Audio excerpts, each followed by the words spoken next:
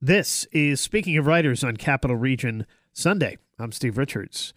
Jill Shalvis has returned to the critically acclaimed Wildstone series, Almost Just Friends. Jill is known for her incredible stories, which center on the power of love and acceptance within the families we have and the families we choose for ourselves. This latest story explores the experience of finding both a purpose in life and the people who make it worthwhile. Piper Manning's about as tough as they come. She's had to be. She raised her siblings, and they've thankfully flown the coop.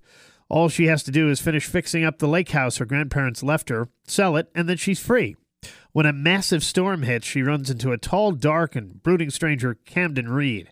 There's a spark there, one that shocks her, surprising her further.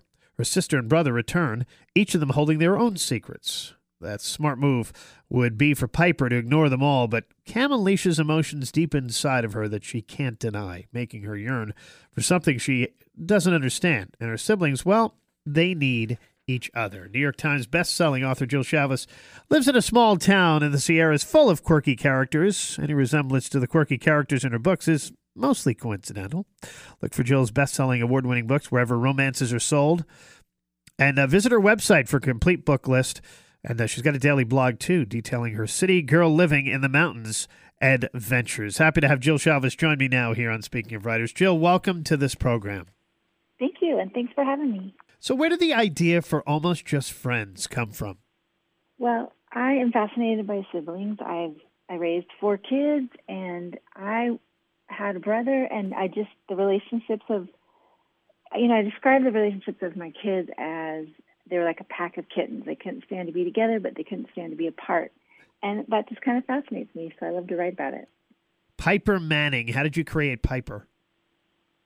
Piper, I thought about the story for a long time before I wrote it. I always wanted to write a story about a girl, a woman, actually. She turns 30 in this book, where she grew up with a ton of responsibilities. She was raising her siblings. She never had time for her own life. And I wanted to start the book where they finally have all flown the coop and she can finally get her life started. I thought that would be a fun place to start the book. And then, of course, it all comes crashing down on her. And what she thought she wanted turns out to be something entirely different from what she really wanted. Which was her family around her. The family around her, yeah. Chatting with New York Times best-selling author Jill Shalvis here on Speaking of Writers. Her new book is Almost Just Friends. Where did the title come from? Well, the title actually probably mostly refers to the love story between Piper and her stranger that shows up on the first night. It's just a homage to my roots, my romance roots. I started out writing romance novels, so there's a nice little romance in this story as well. That's the brooding stranger, Camden Reed. What's he like? Well, he's a lot more than what he appears, and he's a lot more involved in her life than she thinks, and a lot of secrets have to come out in the story and get dealt with. But overall, he was a device for me to allow Piper to have something just for her as well as her family. What was your primary challenge, Jill, in writing this novel? Writing is funny because you spend your whole year alone, basically. There's no boss hovering over your head, and you're out there on your deck writing in your bunny slippers on your own time. So the hardest challenge for me in any book is having the discipline to do the pages every day. That's, for me, the hardest part. Life can be very distracting, and if you're not clocking in and out and, being held responsible or held accountable by someone every day, you're on your own, and that is the hard part for me. I was going to ask you if you have a special place where you write. You mentioned your deck. Well, I'm ADHD, and I'm not medicated, so I have to move around.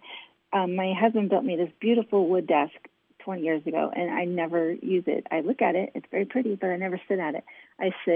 I'm either in bed or on the deck or at the lake or at the river or on the cliff. I have to migrate.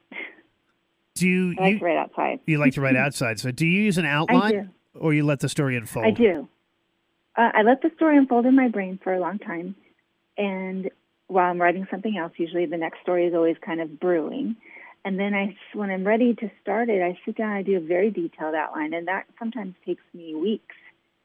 I've just found that for me, having a detailed roadmap to the story leaves me less time to stare at a blank page. Now, that doesn't mean the outline doesn't change or that I can't follow my whim as I'm writing, because I do, and I think change things all the time. But just knowing that if I'm stuck, I have an outline is very comforting for me. We're chatting with New York Times bestselling author Jill Shalvis here on Speaking of Writers. Her new novel is Almost Just Friends. Jill, in what way, if any, is this book you wrote different from the book you set out to write? Well, I don't want to give any of the secrets away in this story, but when the book opens, someone has recently died and is involved in both Cam's life and Piper's sister's life. And originally that person was going to be alive, and then I started writing the book and I realized, nope, he's dead. He's gone. Yeah. So that was a big, big change. Just even little things. People's names sometimes changed, or their jobs changed, or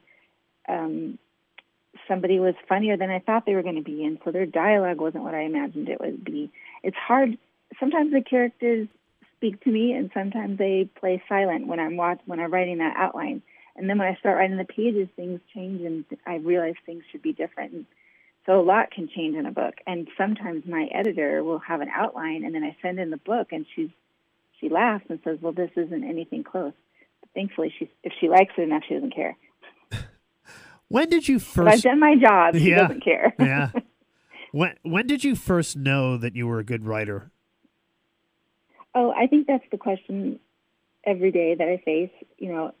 Is this book going to be any good? I mean, that's a constant question. I've never just been confident that I'm good. It's nice to get reader letters. It's nice to get reviews. It's nice when I turn in a book and my editor calls me and says she loves it. So for that few moments, I get, oh, maybe this is a viable job. Maybe I can keep doing this. But the doubts are always there in the everyday writing. As a writer, what's the best advice you've been given? Sit your butt in the chair and write. First drafts are always sucky. Don't give up. Go back and rewrite. Don't fall into the sensation that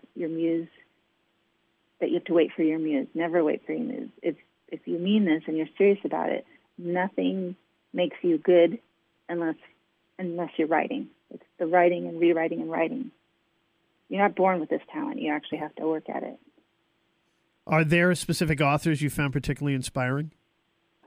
I am funny. I'll read anything. I'll read the back of a cereal box. I'll read any genre. I'll read fiction. I'll read nonfiction.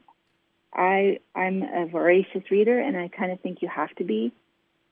So nothing sticks out at me. As for actual technique, one of the best books I ever read was Stephen King's On Writing, because up until that point, you hear how people write, and most people write like a first chapter, then they clean it up, then they go to their second chapter, they clean it up, so they get to the end and they're done, they can send it in. And I had never met or heard of anybody who writes the way I do, which is a very fast, dirty, awful, ugly, rough draft. And then I do a second draft and a third draft, adding color and texture and humor and heart to it. And so I could never hand you my first chapter until the whole book is done and I've fixed it. And Stephen King writes similarly to that. So he kind of saved my life and made me feel like I'm not weird. In our remaining moments with New York Times bestselling author Jill Shalvis, her new novel is Almost Just Friends. Are you working on another novel, Jill? And if so, can you give us a little sneak peek into what it's about? Sure. I'm working on The Summer Deal, which comes out in June. And it's about two women who find that they are actually sisters. And what they share in common is a father sperm donor. So they go and seek of their life together. And what would you like readers to take away from Almost Just Friends? Family, whether it's the kind you've made or the kind you're related to, is everything. All right, Jill Shalvis. The book is Almost Just Friends. I want to mention your website, too. It is JillShalvis.com. Facebook, it's /Jill Shalvis, and Twitter @Jill Shalvis, and also Instagram, Jill Shalvis. Again, the book, Almost Just Friends. Thank you for joining me. Thank you so much for having me. And this is Speaking of Writers, and that is Capital Region Sunday, a production of Town Square Media Albany for this week. We'll be back again next week with another edition. Thank you for listening. I'm Steve Richards.